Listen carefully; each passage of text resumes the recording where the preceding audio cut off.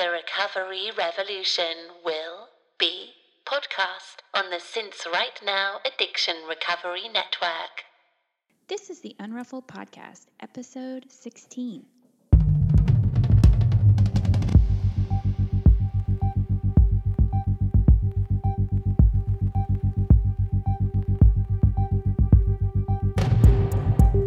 This is a podcast about recovery through creativity. We live an intentional life. We thrive. I am Sandra Primo. And I'm Tammy Salas. And we are the Unruffled.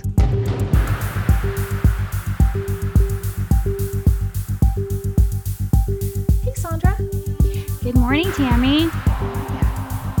I am good. How are you? I'm great. Had a big week, and I think you had a big week, yeah? I did have a big week. Want to share? Sure. Yesterday, which, will be a different yesterday than when this podcast drops, but I celebrated 3 years of sobriety. Yay, me. So awesome. I was so happy yesterday all day for you, just over here in California, just like cheering you on. Thank you. I was pretty much on cloud nine. We're going to talk about fear later, but for some reason some people talk about the fear of milestones, but I have not experienced that, although I felt a little cautious, like, should I be scared or worried about this milestone? But no, just kind of cloud nine pretty much all day yesterday and all week, really. I'm still on it. I'm still up there. I think there's always before a milestone for me. It seems like whatever that feeling is happens a few weeks prior to the milestone for me. True. And I did experience a little bit of that. And I did try to do some reflecting because, you want to keep those feelings that you had when you initially got sober. You want to keep those fresh. You don't ever want to forget the way that felt. And so I did some reflecting, but man, I just really like to live in the present more than I like to revisit the past. And right. So, I did some of that. I did some reflecting. I did some writing, but I feel really good. I feel solid and great. And I think I'll continue staying sober. I'm so glad you said that. Oh, good. And did you hit a meeting yesterday? I did. Awesome. I did. Awesome. Yeah. Did that feel good? It did. Yeah. It did feel good. And I think I'll do it again today. So anyway, Good. Yeah, all good. And what about you? This week was a little bit of a milestone for me too, in terms of I finished my step 12, which I learned, I guess I'm kind of already doing step 12 or have been doing. This podcast is kind of a version of step 12. And it is. Anytime you reach out to anybody is a step 12. Yeah. So that was, I don't read ahead in that book. I don't kind of jump ahead of myself. So I kind of knew what it was. So for those who are listening that don't know what it is, it's that you've had a spiritual awakening as a result of doing the steps of AA. And you try to carry the message to alcoholics and to practice these principles in all your affairs. So that was pretty cool to go, oh, well, I've been doing my Ray of Light series and interviewing women. We've done this podcast together. I also learned that just by sharing your experience with anyone is a 12th step, right? You're just sharing your story. So I felt kind of like, I know you're never quite done with the steps, right? It's just, It gets ingrained in your life, but it felt good to be like, I felt like a little punctuation mark was what happened on Monday. And I felt kind of some relief, more relief, always relief. Yeah. So that felt good. Good. That felt good. So let's get into it today. We have an interview that we're going to share with everyone today. And do you want to introduce her, Sandra, since you met her first? Well, sure. I will introduce her, and she's actually sitting right next to me. So that would be awkward if I didn't mention that part. Right. It's our first on location interview, right? Yeah, we are on location. So, hi. Today we are going to interview Nicole Morgan, and Nicole lives here in Austin. She actually lives in my neighborhood. So how cool is that? Mm-hmm. She has been featured in my as one of the Unruffled on my website, and Tammy, she was also featured on your site as a Ray of Light interview number 14. Can find both of those. Yours is an interview. Mine is just more of a narrative, I guess, at the Unruffled .com or at tammysolace.com. Nicole is also an accountant by day, but she and I have a lot in common. She's a seamstress. She's also a knitter, and she does roller derby. She started a comment thread in our secret Facebook group for the podcast about fear, and it got a lot of response, and it sparked a really cool conversation about fear, and we wanted to continue the conversation on the podcast. So anyway, everybody say hello to Nicole. Hello. Hey, Nicole. I wish I was there with you girls. I know. I have a feeling there could be extra giggling today, so I'm just going to apologize in advance because we are very close in proximity. It's very intense. I brushed my teeth this morning, so I think we're good. You guys are this whole episode talking about fear, you guys are just fearless, because it's one thing to do a Skype call in general, but True. We're like bypassing the Skype call with Nicole and just going, hey, I'm going to come to your house. I'm going to sit next to you and I'm going to be really close to you and record this whole thing. Are you game? And can we do it in like 2 days on Friday? It reminds me of, so I was a sociology major in college. It reminds me of experiments that we used to conduct in sociology where when you walked into an elevator, and if there was only one other person on the elevator, you would stand extra close to them. Yeah, how close you could get. Yeah, we're like less than a foot apart, I would say. Okay. Well, payback for me is next week. That's happening with me with another interviewee. So I'll get mine. But I think it's awesome. I think that it's great that, Nicole, you were totally game, and your email to me was just to that effect. Like, yeah, my first inclination is, to have fear, but so yes, I will do it. Yeah, exactly. I love it. That means it's good. That means this is happening. So thank you very much for playing along. So I wanted to just start it off for our listeners. I think you've listened to the pod, but we wanted to just kind of give a baseline for our listeners to just ask, how long you've been in recovery, or maybe how did you know that you needed to quit drinking and what that looked like for you? Just a short little background. Sure. So for me, it's coming up on 2 years. 10/29/15 was my sobriety date. And for me, I was never like an everyday drinker. I was more of a binge drinker, but like every time I could never stop at 1 or 2. It would always like lead to I'm going to black out at the end of the night. But then on top of that, like on the weekdays, I smoked weed pretty much every single day. So alcohol was kind of like my fun party time. And then smoking weed was kind of like, oh, I can finally chill and relax. And so it was like, I was pretty much always on some sort of substance. Mm-hmm. I'm going to jump in. Did you use pot as like to differentiate your day? Like now I'm off work. Yes, it was like, now I can finally shut off my brain. And then like the weekend with drinking, it was like, and now I can have fun. So like they both had very specific reasons for me using them. And eventually it just got to a point, I'm 30, I'm married, I don't plan on having kids, I'm settled, I have a career. Like, what is my life about? And it was just feeling like very empty, and I knew I needed something more, and kind of just started realizing, oh, it's because the only thing I do for fun is smoke weed or drink, and that's very boring, actually. Mm-hmm. So That's pretty much, I was just stuck and I needed to change. Right. It does become complete Groundhog Day, but you had creative pursuits before you got sober, right?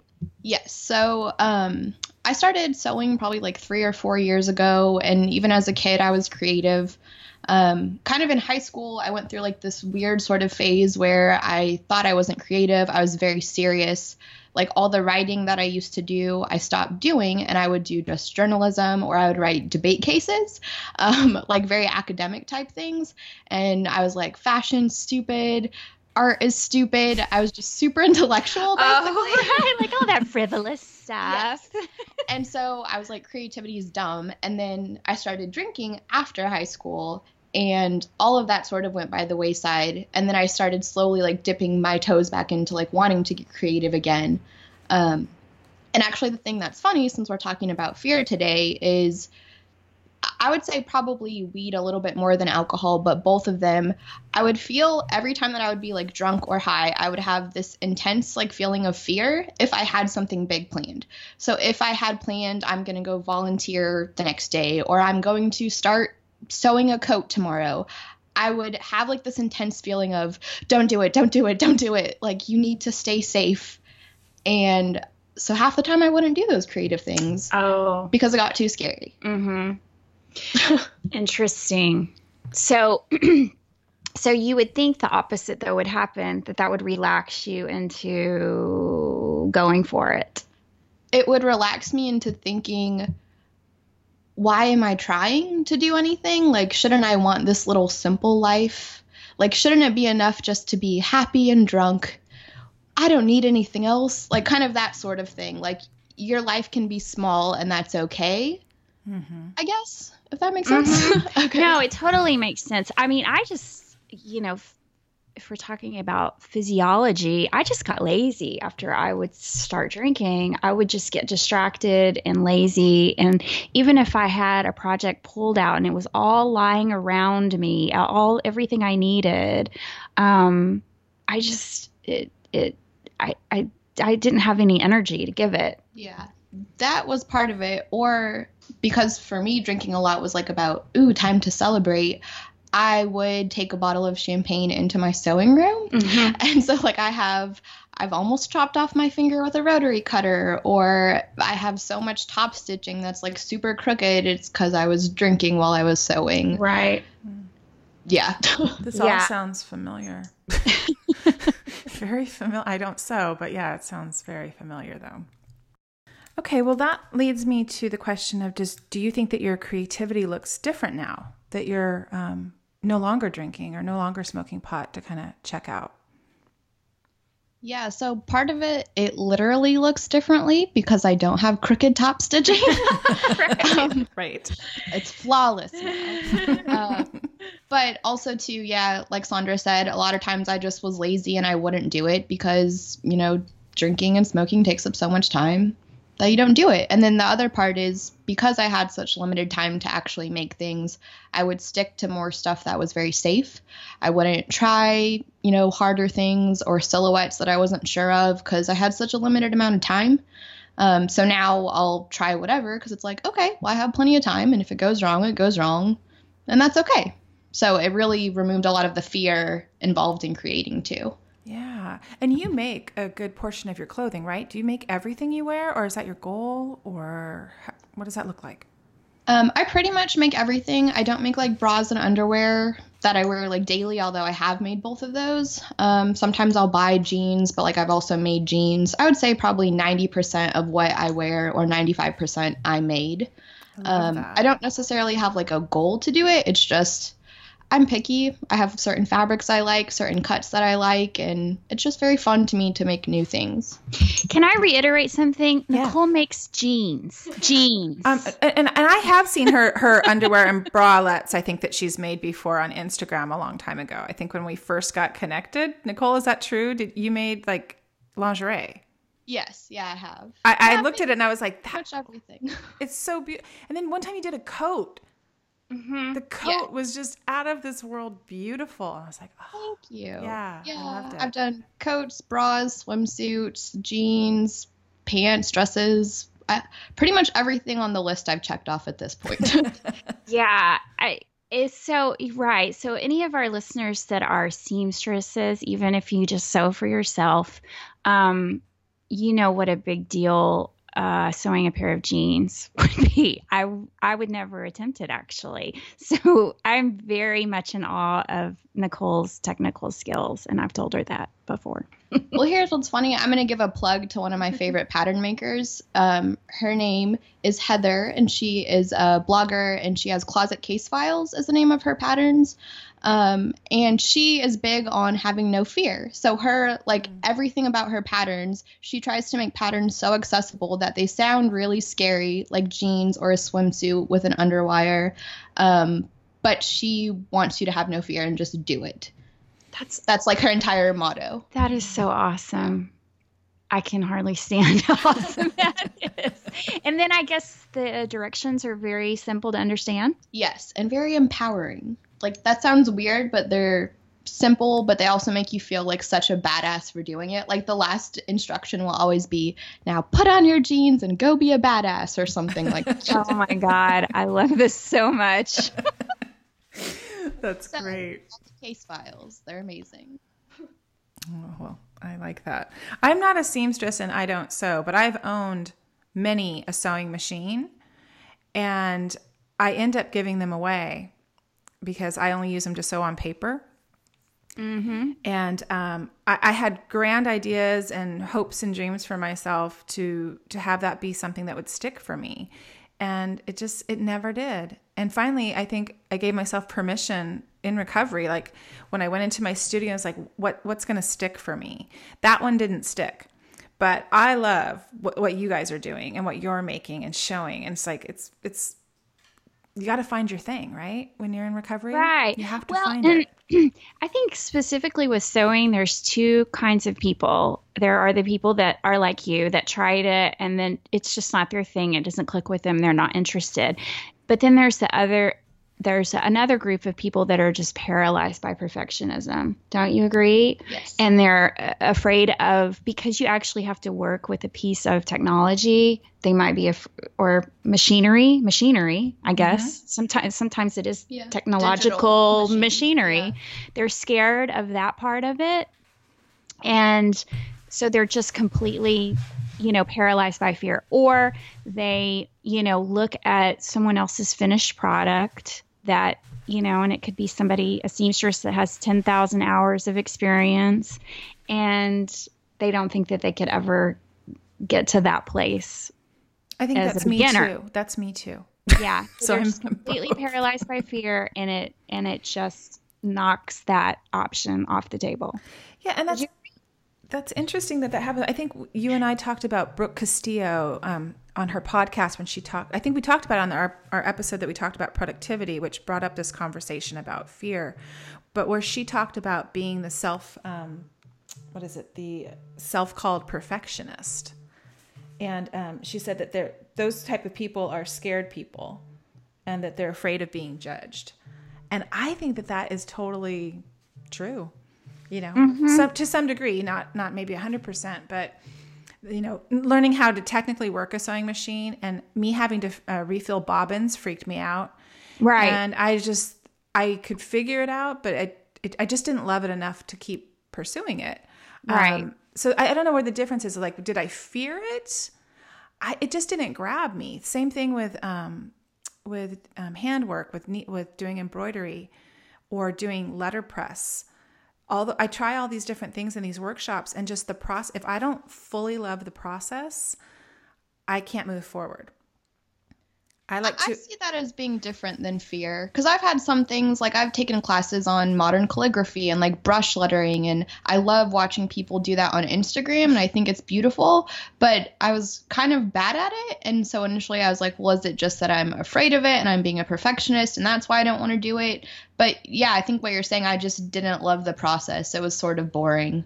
Yeah. And then I had to just move on to find the thing, because I knew I would find the thing if I kept trying. So yeah, I guess that is different than fear, but I love the fearless nature though of the making that you guys do with sewing, and that the things that you're making. Yeah, jeans. I mean, I know from just my father my mom used to hem his jeans with is it stitch witchery? or witch. Yes. Yeah. Yeah. I know Stitch Witcher. Yes. So she would use that, and it was always like magic, right? It really was like a witch magic. It was like she would do that, but because the sewing needles for denim, they're pretty sturdy, right? Yeah, they're thicker. Yeah. Okay, I could talk all day about this, but I know. Well, since we're already talking about fear, I have to ask. So we have to ask about roller derby because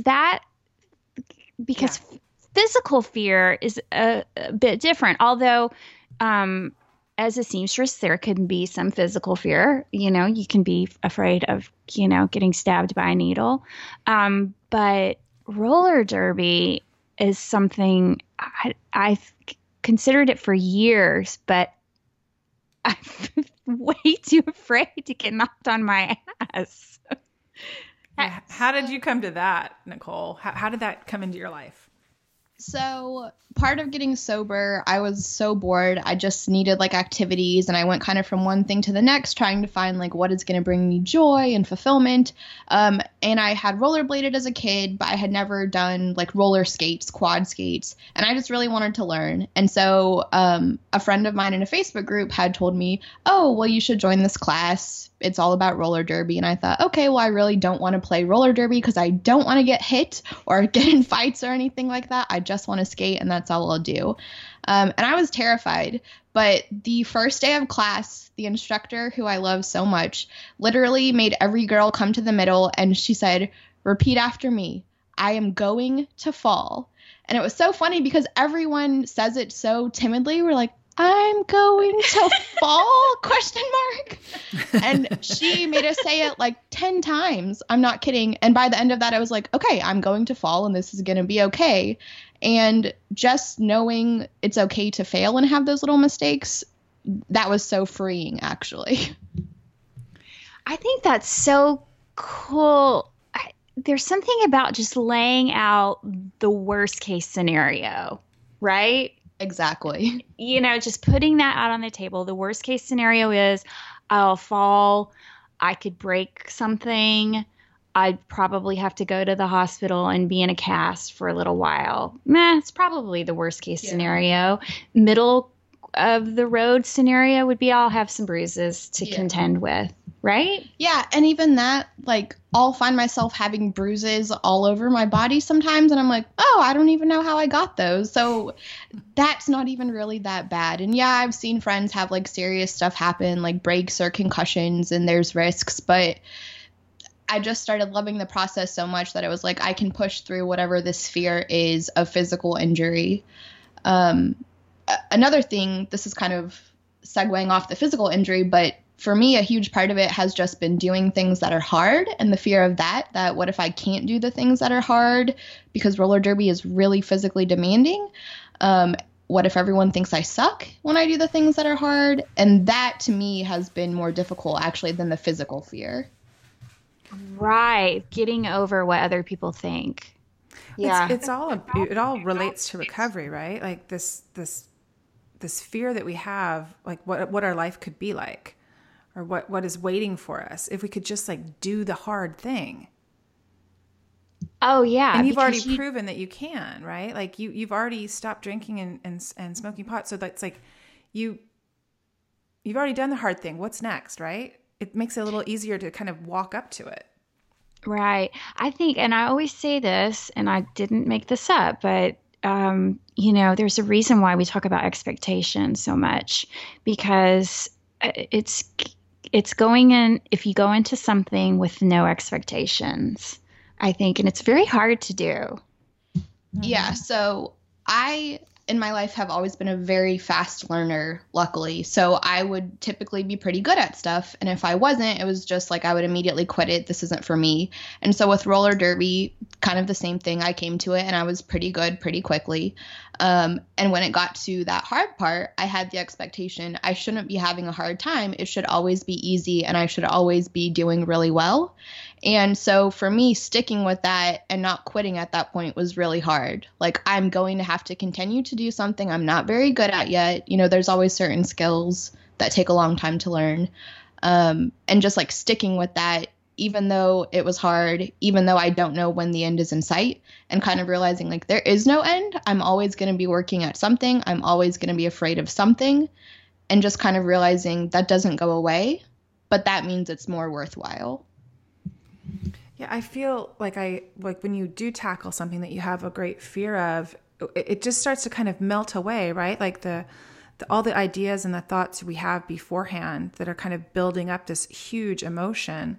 Like going back to college for me at 44, I'm older than my first professors. I was older than them, oldest one in the class, feeling like nobody cared.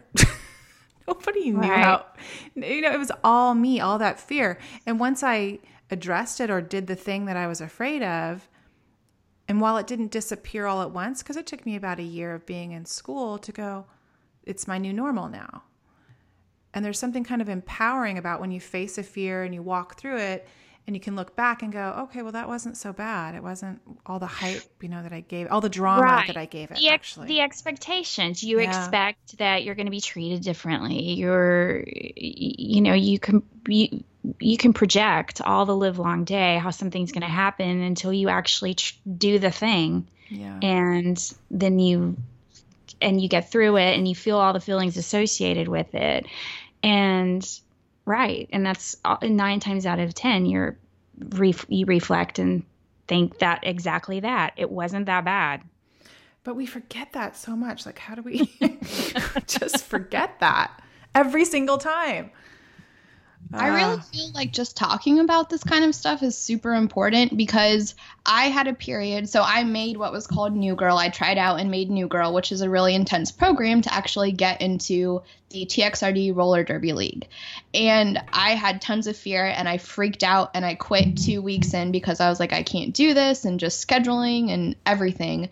And I had this whole perception that nobody else was as scared as I was, and that everyone was going to expect me to be perfect, and I just couldn't live up to that expectation. And so I actually talked to some of the girls who were in the league, and they were like, we're all terrified too. Like, the only thing is we didn't quit. And one of them actually shared a video with me from a Navy SEAL, some captain or so. I'm saying it wrong, I'm sure. But he was a top guy, and he was saying, okay, everyone's going to have fear. But the important thing is that you just don't quit. And someone was asking him, well, how can I get through Navy SEALs training? Do I just need to prepare the right way? Is it my nutrition? Do I need to do more push-ups? Like, what can I actually do to make sure I get through Navy SEALs all the way? And he just said, the only way to make sure you get through is just don't quit. Like, you don't need to prepare in any special way. You don't need to be a perfectionist and have like the perfect plan. Just come in with no expectations and just keep going and don't quit. And that's literally the only way to get through the fear. Wow. I love that. That's true, right? Right. Wise guy. He's a very wise man. Well, there's some acronyms I looked up for fear. And so what you're saying right now, Nicole, like, when you were getting worked up before going and 2 weeks before you were supposed to try out, but there's one, and maybe you've heard it, it's called, so the acronym would be false evidence appearing real. And we kind of create a little bit of that, as we're kind of facing the fear, right? We start adding in all these other things like, everybody wants me to be perfect. That's not true. Right? Like, that's just not a fact. But we start creating, it's almost like we're making a case for ourselves to back out, like to run the other way. Right. Or to keep yourself small or in that comfortable, cushy place. Yeah. Another one is frantic effort to avoid reality. And that one I kind of liked. I was like, oh, that's me for sure. That one resonates with me.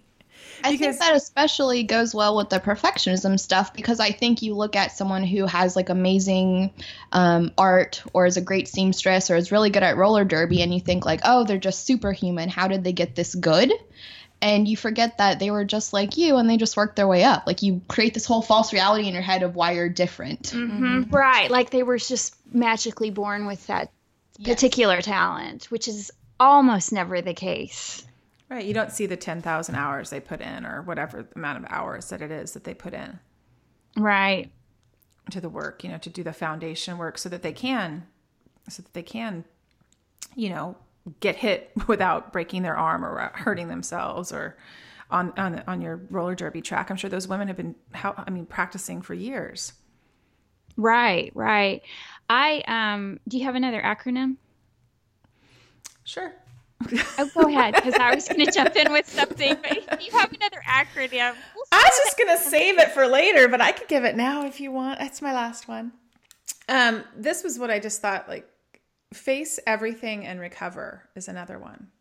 And that's a more positive kind of, when you are feeling fear, if you just face it. And I loved that. I thought, when I do face my fear and walk through it, I feel like a total badass.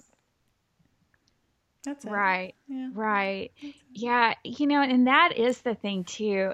That feeling once you get through something is like the best feeling in the world. I felt that last week when I was hiking and we were doing this. I think I talked about it a little bit before, but we did this really hard hike and it was starting to get hot, and the altitude is different, and so it's already harder to breathe. And it had been a straight up climb for a really long time, and my fingers started tingling. Like I almost felt like I was hyperventilating. And I've talked about my panic attack before, and I have the healthy fear of having another one.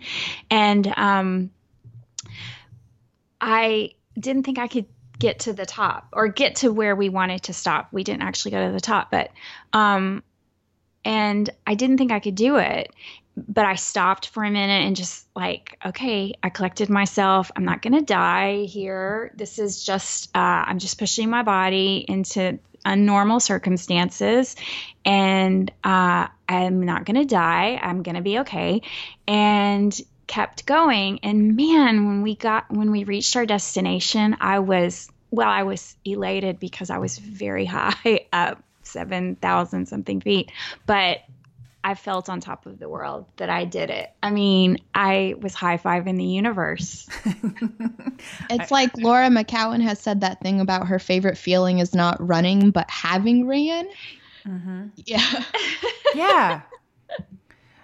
That resonates with me for sure. I think this mountain metaphor, when I was sober at 6 months, I summited Mount Lassen with my good friend and our children, and we went on a 4-mountain tour that 2 years ago in August, and our final mountain was Mount Rainier, which I don't know if you guys know, but it has a vertical ice field. Oh wow! That we had to climb. And during our training, when she was telling me to get crampons for my hiking boots, I'm like, why? I didn't even ask the questions because I didn't really fully understand what I had signed on to. So I didn't have a lot of fear as I was training because I wasn't smart enough to research it. You were in that state of blissful ignorance, which is a good way to go about something. Yeah. And 2 years prior, she had taken me to Mount Rainier to do a tiny hike that I did in Converse, and that scared the heck out of me because it was on snow and ledges. And so I knew enough to be afraid of Mount Rainier, but I didn't fully understand, that was a walk in the park, what we did initially. The second one was really dangerous. People die up there. I fell and rolled down the ice field and almost cracked my head. You had to be really careful. Our children just frolicked up the mountain and frolicked down, and they were our teachers that day. They were like the guides. And I think there is that blissful ignorance for me. You want to be safe with what you're doing, of course. And we were equipped because she is very, very equipped with all of these trips. She has a spreadsheet and everything we're supposed to bring. And normally that's me, but when I travel with her, I just kind of go along like I know she's considered everything. When I got down off that mountain, I felt like $1 billion. Right. I just felt like I was high as a kite, like what you just said, Sandra. And I felt like that was the hardest thing next to childbirth I think I've ever done in my life. And to know that you have done it, and kind of, even though I went into it a little bit ignorant to what was actually, what it was going to be like, it gave me the boost of self-confidence that I could do anything. I think there's definitely something to that blissful ignorance too, because I've seen so many brand new people, they strap on their pads and put on their skates and then they fall and they're like, well, I guess I'm just not good at this. I need to stop. And what the instructor has told so many people is, well, when you're a little kid and you're learning how to walk, you're not just like, oh, I fell once. I guess I'm not good at walking. I'll never learn this. You just keep doing it. And if you do, you will be so proud of yourself. Exactly like you said. Yeah. It's like a total different high. And I don't know about you, Nicole, but when I quit drinking, that was kind of the same thing. Like the more I tallied up days and kind of went like, so I've gone 6 months here. I can kind of do anything I set my mind to. Like I felt it really empowering as I kind of got a little bit more sobriety under my belt. I felt like this is something that I kind of absentmindedly just did. I just drank and partied and stayed up too late and made bad decisions. It was a very passive kind of just like, oh, this is just how it is. But to know that you can set your mind to changing your life and to doing something really hard, and like you getting bruises in roller derby. Well, I got bruises all the time from drinking that I didn't know where they came from. So it's like, I was thinking of that too. The mystery bruises is what I like to call them. At least now you know where they're coming from. And you're like, oh, that must have happened on the track. I don't remember when, but it must have happened. I'm like, oh, that's the shape of a wheel. Maybe that's when so-and-so stepped on me. But yeah, at least I wasn't while drinking. Yeah, you can put it together. You can figure that out. Well, I put out a question to one of a secret Facebook group that I'm in about fear and asked members to chime in with a sentence of things they thought about fear. And one thing that's come up a couple of times is how all other feelings masquerade as fear, like stress or feeling itchy or uncomfortable or out of place, how all of those things are actually fear. Just dressed up a little differently. Exactly, right? Yeah, I feel like personally I relate to that so much. And I think Tammy had said something about this before, but pretty much any excuse I can ever come up with, I find fear behind it. Even stuff like, well, it's really hot in the warehouse that we practice in right now and there's no AC and, I might get heat stroke or something. Maybe I can't go to practice today. And it's that I'm actually just afraid of exerting myself in those conditions. It's going to be fine. I'm going to have Gatorade and stuff. But every excuse I can come up for why I can't do something, I always find fear behind it. Mm-hmm. Procrastination. Hello, right? Yeah. Speaking to the queen over here. Yeah. Or with creativity, I would have excuses like, oh, and this reminds me of kind of the swimsuit that you made. Well, this fabric, it's so precious. I can't cut into this. And it's just that I'm afraid I'm going to mess it up or, waste my time. And there's always fear. Well, there's fear. I think you and I, Nicole, have had exchanges about this. Like, you had shared about when I don't know if I shared about writing gratitude lists or something, about how we used to just say things were like stupid, right? Like I was really just afraid of things, of writing a gratitude list or of having someone tell me what to do. And so my fear would manifest itself as just like dismissal. Like, no, that's too dumb. That's way too dumb.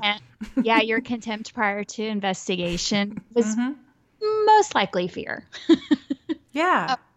For sure. And like I said, I had that whole phase where I was like, I'm super intellectual. I'm also an atheist. So it's like anything like a gratitude list was like, ooh, someone might think, what do I believe? Am I a witch or something? Like I just would jump to the worst case of what is everyone else going to think of me? Yeah. That's what stopped.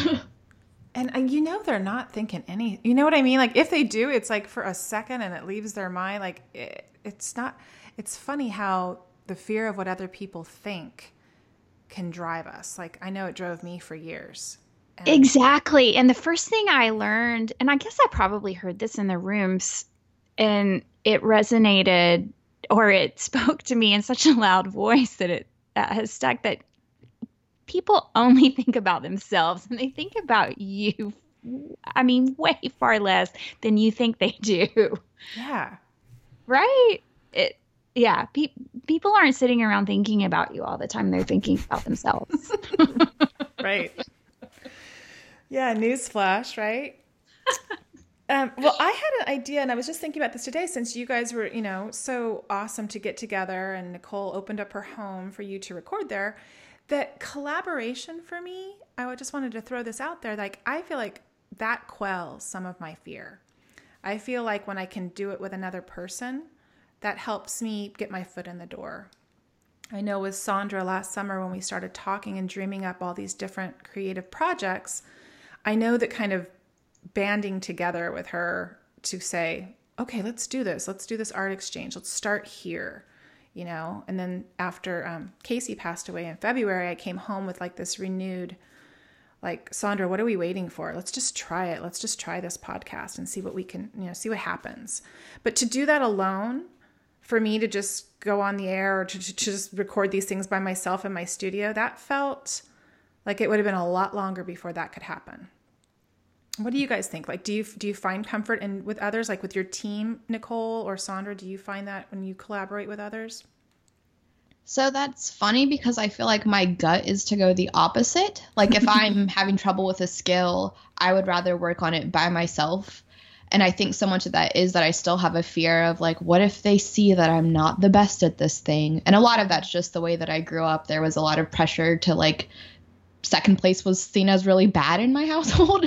Yeah. So I think I more turn away from that, even though I know it would be good for me. I'd rather do it solo. Or if I feel confident in it, I would like to be the teacher, but it's very hard for me right now to just be like an equal or the person who doesn't know what they're doing. Do you it's feel an like ego thing. But do you feel like your team, like you can't do it alone with roller derby, right? I mean, you have to work together. Yes, you have to work together, and I feel like it does just make me try and be like the best that I can be for the team, not necessarily for myself. Right. So there is that. But and that's a good way to show up, right? Yeah. That's your way in. That's like maybe the beginning of feeling different. Who knows? I mean, you're the one that'll be able to know that. But I like that. I like that you're part of something more than you too. You know what I mean? Like that makes it, because you get to celebrate it with everyone too. That's true. Like there is this feeling that you get when you skate in what's called a pack, which is like, it feels almost like a beehive or something. Like you literally hear like the wheels on the track and like it sounds so corny, but like you sometimes get chills from it, just like feeling everyone like in sync and kind of like rotating around together. I love that. But yeah, I think it's because you're part of something bigger. And I guess at that moment, I'm not thinking so much about myself. It's just, I want the team to do well. Yeah. Yeah. I like that energy. Yeah. For me, in collaboration, I just feel safer. I just feel like there's a little extra safety net there for me. When I go into something with you, Tammy, or with anyone, it just feels like there's a softer landing, like there's a little more cushion. If failure happened to be a part of the collaboration, at least I was sharing that with somebody else, and it just would feel a little more safe. Like I wouldn't have to take all of that on myself. Yeah. And I feel like I only can maybe feel the way I do right now about collaboration because I had all this fear before, right? And I've slowly been trying to shed it. As I recover, I've, gotten a little stronger, and we do a lot of self-care in recovery, and we do a lot of things to kind of strengthen for me, my creative voice. And every time I do something that's new, I did a gratitude workshop where, Nicole, you were there in Austin, and we didn't really know what we were going to talk about per se or how that was going to go, but we just did it anyway. To do that, I did that alone a couple weeks ago, and I wasn't as afraid because I'd already done it with you and with those women that were in that room in Austin. So it felt like not ripping off the Band-Aid, but kind of slowly peeling it back, like, okay, it doesn't hurt that bad. But I love it. It also inspires me to want to do other things. I kind of can feed off of that energy of another person and what they bring to it. I like my alone time. I think we all love our alone time. I think we can all say that in our studios or in our spaces. But a collaboration has kind of helped me face my fears, I guess. Yeah, I think that's very true. Like, the more I sit here and think about it, it is the team that pushes me to do stuff that's really scary. I think I still have like this fear of, well, I shouldn't have to rely on my team so much. Like, I should be so strong that I can be like the superhero of the team, which, yeah, that's just another fear and excuse. But yeah, I think you're exactly right. It's the team that pushes me to do the scary stuff. Well, and you also share your finished results on Instagram, which you probably have a sewing community there that you've made, and that's almost a kind of a form of collaboration, because you're putting yourself out there to get feedback from other people in the community, and you could not do that. Yeah. You could stay fearful and not do that. See, I think part of that is almost like I said, once I feel like, oh, I can teach people, I have something to offer now, then I feel less afraid of doing it. But if I feel like, ooh, I'm not an absolute expert on this yet, for some reason it makes me clam up more. So yeah, again, that's fear manifesting, and that means I need to push through that.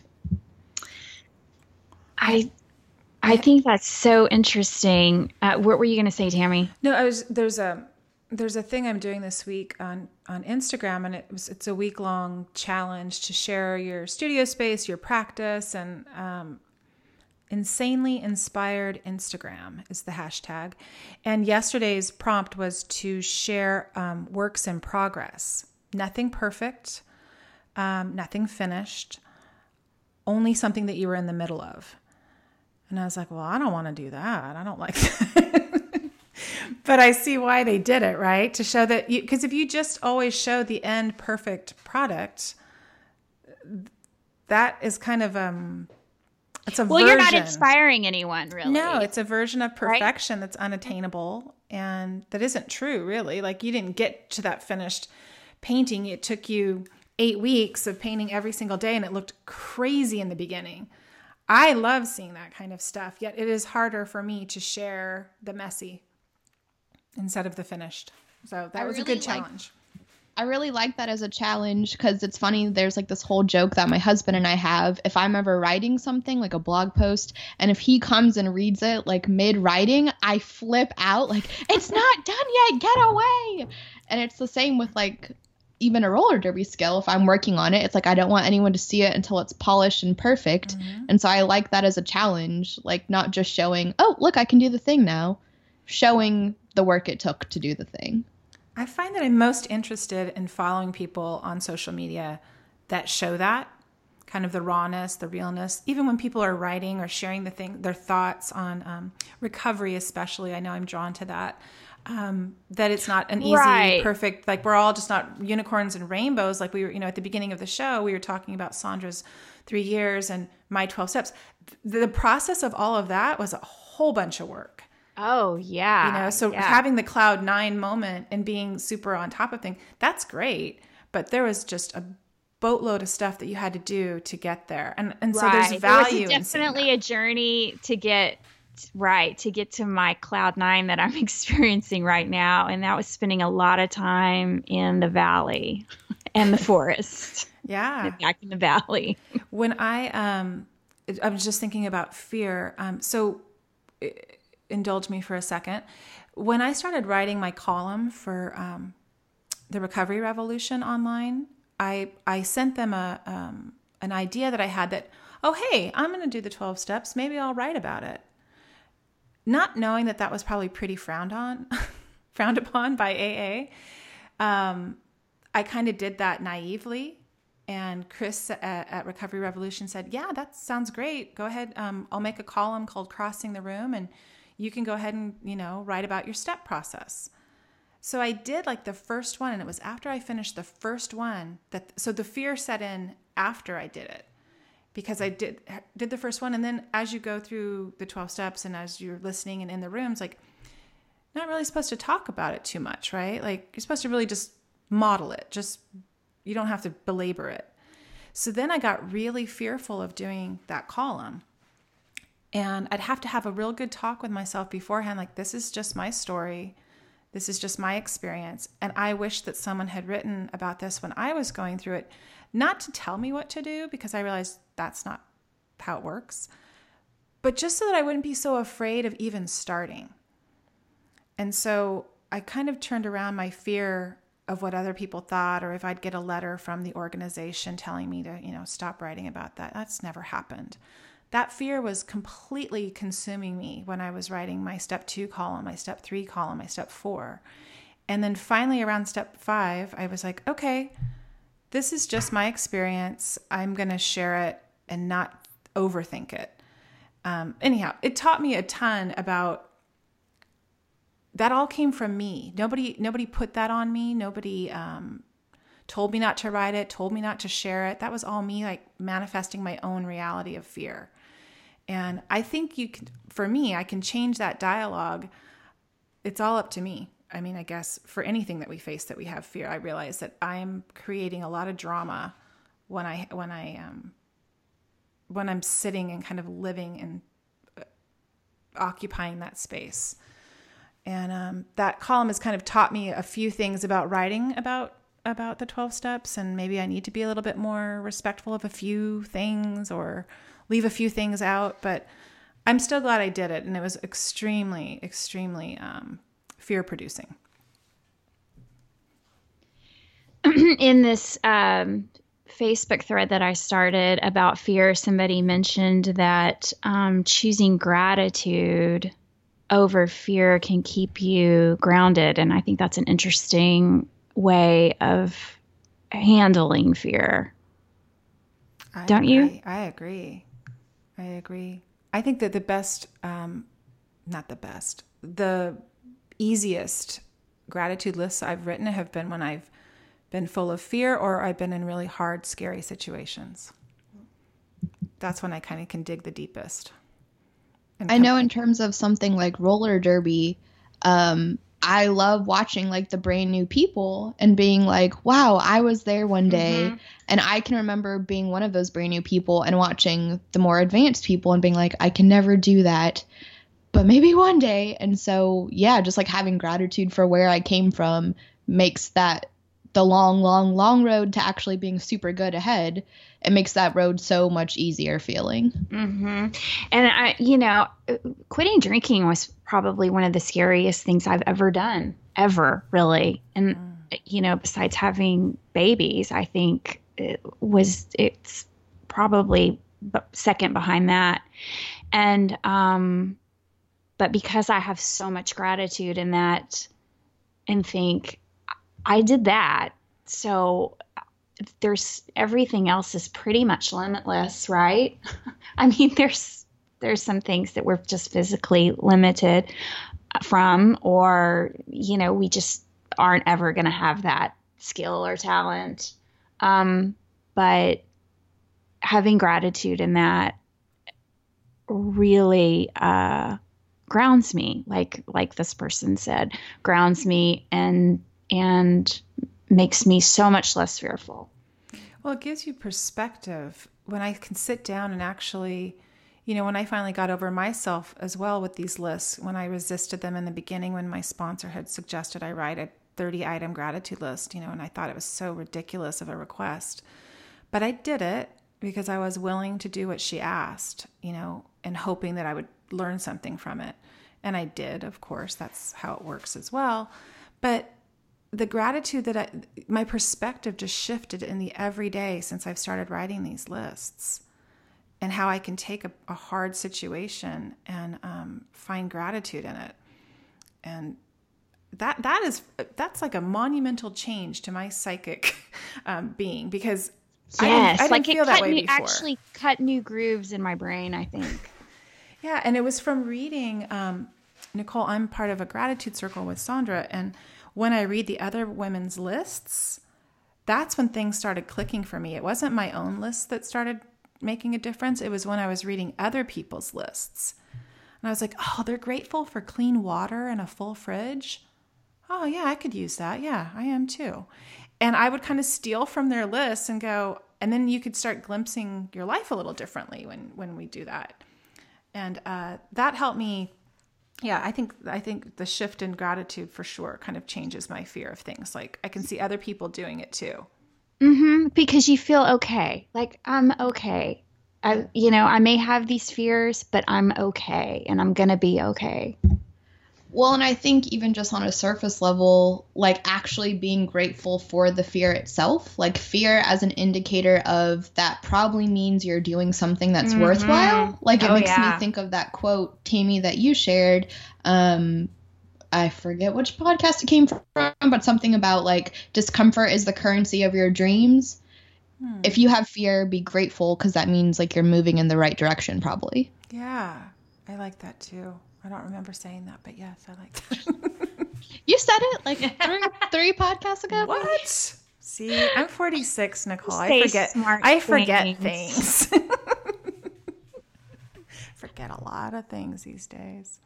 No, there's just so many lessons that are wrapped up in this. And when you started this thread on the Facebook page, so many people chimed in, which was like, oh, Nicole just nailed it on the head here. Like, this is a good conversation. People can relate to this. And I think the question was talking about like why fear can be good. And I think the things we've just talked about here are totally, it can motivate you. It can push you through. It can show you what you're capable of. And I like that, seeing how different people embrace it.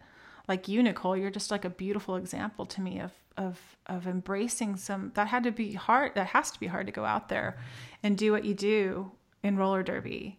But your smile, when you sent me that picture of you sitting on the ground that I did your ray of light artwork with, you're smiling like so big, you're beaming. It was just the epitome of recovery and of bravery. And I loved it. I love that image. And it's funny sometimes when we're going around the track and it's like 100 degrees in the warehouse and you're all beat up, like we'll say to each other, I hate roller derby. Why am I doing this? And it is just that you love it so much that you keep doing it, even though it's scary and it beats you up. And I mean, even it's been about a year for me and I'm scared every time I get on that track. But again, that just to me means that it's worthwhile. Well, and even if it's just for the photos of you guys, because I have not seen a roller derby photo where everyone just doesn't look like an extreme badass, right? What about the ones where we're on the ground? Maybe not just. Still look really tough. Still going with the badass. Do you have like a name or a persona that you inhabit when you do that, or how does that work? So I'm still toying around with that. I have like a bunch of different names in my head, but I haven't selected a final. Okay. Screamstress is one of them. My husband doesn't like that. Oh, I like that one. I like it, but he doesn't. Other ones, Nicole Hearted is what I'm currently sort of toying around with.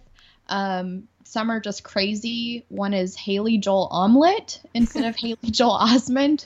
I have no idea. I like that. That reminds me of Sandra's daughter's improv troupe. I was just thinking of that too. So you have to have a child mindset and just pick something, even, and just stick with it. Like my daughter's improv troupe is named Popcorn Banana Pants. And, it's just ridiculous. And I'm sure that there was, other variations of the name, but they were like, okay, that's it. We've nailed it. And we're just going with it. Yeah. No regrets. It's good because I haven't forgotten it. And that's been, good 10 months ago. Like that name stays in my head. And that's kind of what you're looking for, right? A moniker or a persona that's going to stay with people, right? Yes. I'm like, maybe I'll pick that one. That's a good one. Well, hey, we're getting to a point where we should probably wrap it up. Is there anything, Sandra, that you wanted to ask before we go to our 3 things? No, I think we covered it. Nicole has more things to say, but I think that I'm done talking. Oh, actually, there's one other thing I wanted to say. The question that I put out this morning, someone posted a note on that their teenager wrote, and it's on her door, and I just want to read it because it's just precious.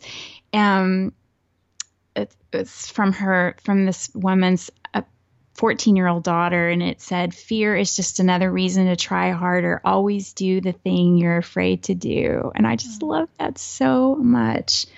I hope that we're raising daughters to think like this. Yeah. Well, Nicole, what do you want to share? How do you want to? So actually, just kind of piggybacking on what Sandra said, I just wanted to underscore that fear, for me, never really goes away. But like I said, it just means it's more reason to push forward. I've talked to even some of like the very best skaters in our league who everyone just knows are amazing. And they all talk about still feeling fear. It changes, when you're that good. The fear becomes more about you don't want to disappoint your team. You don't want to score fewer points than you usually score. But there's always some kind of fear. And so I just wouldn't want anyone to think like, oh, well, eventually when I get good enough, I'll stop being afraid. I'll just be fearless. Yeah, I don't think you're ever fearless. You can be courageous. Yes. I like that, yeah. Feel the fear and just keep going, knowing that it's worthwhile. Oh, I like that. That's a beautiful way to end, Nicole. Thank you. If you've listened to the podcast, you know that we share three like favorite little tools that we put in our Unruffled toolbox. And for those of people who are listening who don't know what an Unruffled toolbox is, it's something that unruffled means to be calm and not agitated, and it's just something that helps bring us, back to calm. And that could be creatively, that could be in terms of recovery. And so we ask our guests to share 3 things that are in their Unruffled toolbox. And Nicole, what you got? So my first one might sound funny for a roller derby person, but secular Buddhism, actually. So like I said, you're one with the pavement. Yes. Well, I have tried so hard to think of a name that somehow builds off of that because I think it would be hilarious, but I can't think of anything yet. But so anyone out there, if you can think of a great roller derby name off Buddhism, let me know. But secular Buddhism, and the way I got into that was there's actually a podcast that is literally called Secular Buddhism. And the first 5 episodes really just kind of explain what it's all about. But essentially it's about seeing reality for how it really is, seeing suffering for how it really is, and ways that you can relieve that kind of suffering. And so I think that's really in line with stuff like recovery, because it's just accepting how reality is, not arguing against it anymore, because you realize that just adds more pain on top of pain, and that's what suffering is. And also, I think that's really good for emotional sobriety because it teaches you that there's no real fix. There's always problems. Things are always changing, and just accepting whatever comes your way and not looking for any external fix. I like that. And it's called Secular Buddhism Podcast. Simple as yes. that. Okay. And then there's also like Pema, however you say her name, Headspace, Live Awake, or Live Awake. I don't know how they say that. Tara Brach. They're all really good resources for secular Buddhism. I've listened to that Live Awake or Live Awake. That woman, what's her voice? What's her name? The beautiful. I don't know, but her voice is amazing. Yeah, Natalie turned me on to her, and is this the Sarah Blondin? Yes. Thank you. Okay. Yes, her voice is just. I could listen to it all day long. Do whatever she said. I'd be in a trance. Okay, I'll do it as long as she's talking. All right, so that's your first one. What's your second one? My second one, this is really general, but just trying new things. That was huge for me in sobriety. That still is huge for me. I tend to still, I just said, oh, don't look for external stuff, but I tend to still like excitement and adventure. And for me, instead of drinking or smoking, I get that through just like taking a new class. Like a couple weeks ago, I took a screen printing class with one of my friends. I try new patterns. I try new recipes, just creating excitement that sometimes in sobriety you have so much ritual that for me it can feel boring. And so creating excitement through healthy, good things that enrich my life. I am so with you. I have said this from the very beginning, but monotony, the fear of monotony is one of the things that kept me from getting sober. Even though I didn't realize that my life had become very monotonous, I thought that it led to my spontaneity. And, so that's a thing that I have to do. I think monotony would kind of be would kill my sobriety. Now I like structure and I do like ritual, but I have to keep trying new things. Just like you said, I love that. Yeah. My word for the year is dare, Nicole. And I have been daring myself to do things that I wouldn't normally do. And that has helped as kind of having that word kind of guide me through the year. Like when I go to look, I'm like, oh, I don't know if I should sign up for that. And I don't know if I want that teacher. No, I just dare myself to do it and go, well, it'll be like an experiment. It's like research. Yeah, just try it. You might find it's not for you, but just keep trying stuff. Yeah. All right. What's your third? And my third one, it's also general, but just quiet or rest time. Because I have so much stuff that is like new things and extreme roller derby, just honoring like when my body needs to rest. Part of that is sleep. I like to get like 7 to 9 hours is ideal. I also really love restorative yoga, and I'm not even talking about like yin yoga where it's slow. I'm talking about like restorative yoga where you do 3 poses in 90 minutes and it's like nap time yoga. Like there's pillows and I can get behind napping yoga. Yes. I don't know about you, Sammy. Well, I'm not real great at yoga, so you're speaking my language right now, Nicole. Well, it's funny because so many people hate it. They say they can't shut their brains down during that, but I can just go to sleep during it, and I highly recommend searching out restorative yoga with all of the props. Okay. Well, we did yoga next to each other in Austin, right, Nicole? Yes, but that was pretty intense. Yes, it was. But that's why I went back in the corner, so if I had to giggle or just take a break. Yeah, but I felt safe there. I have a really hard time. It's funny, Laura mentioned this actually in the last workshop that she did here in Austin, which was on fear. And she talked about how a lot of people, when they're afraid, they tend to avoid their emotions by going like really deep into intense stuff. Like they'll go full force into a pose and just like let their minds fall away in the pose. And I'm like, oh yes, I also play roller derby. That makes so much sense. So it's really hard for me to step back and like just rest and have my mind be quiet. And so trying to choose that stuff more often is very helpful to me. I like that one. Well, thanks, Nicole. Too. Yeah, I'm sorry. Now I'm going to be ruminating on that one for a little while because I am a doer, and I think it's because sometimes I have fear around, what will fall apart if I just lay down and close my eyes or meditate for an hour. Yeah. Okay. Yeah, that's a good one for me. Yeah. Thanks, Nicole. Well, I do a daily nap, so I'm a big fan of the big 15-20 minute power nap, and that is my quiet. Like that's because there's all these things to do, right? As women, we have a million things to do always, and that's not going to go away. But to kind of carve out that time, it's like permission, giving yourself permission to just slow down and quiet your mind. That feels really indulgent to me. Yeah, that's what I'm having to learn. Like I grew up in a household where we would literally be punished for taking naps. Like it was, and I'm not joking, like you had to be always productive, and like a nap, if I take a nap as an adult, I wake up in like a panic state, like, what's going to happen? And so, yeah, I think that's why I like going to restorative yoga and having that permission to just like be quiet and not think. Yeah. Yeah. Oh, that's good. Well, thank you. I think our listeners have commented and said that they really enjoy these 3 things at the end of the podcast. So I appreciate you giving the time and energy into sharing, what works for you. Those were good. Yeah. I agree. Well, all right, ladies. I guess we're going to sign off. I guess you two get to have some more girl time while I go into the studio.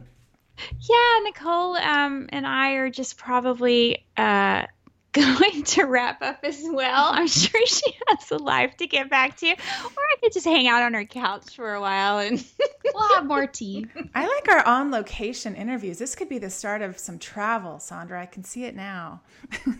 Oh, okay. Well, get ready then, because I think we're manifesting this. Uh-oh. You know how I feel about that. All right. You guys have a great day. Thanks, Nicole. Okay. Bye.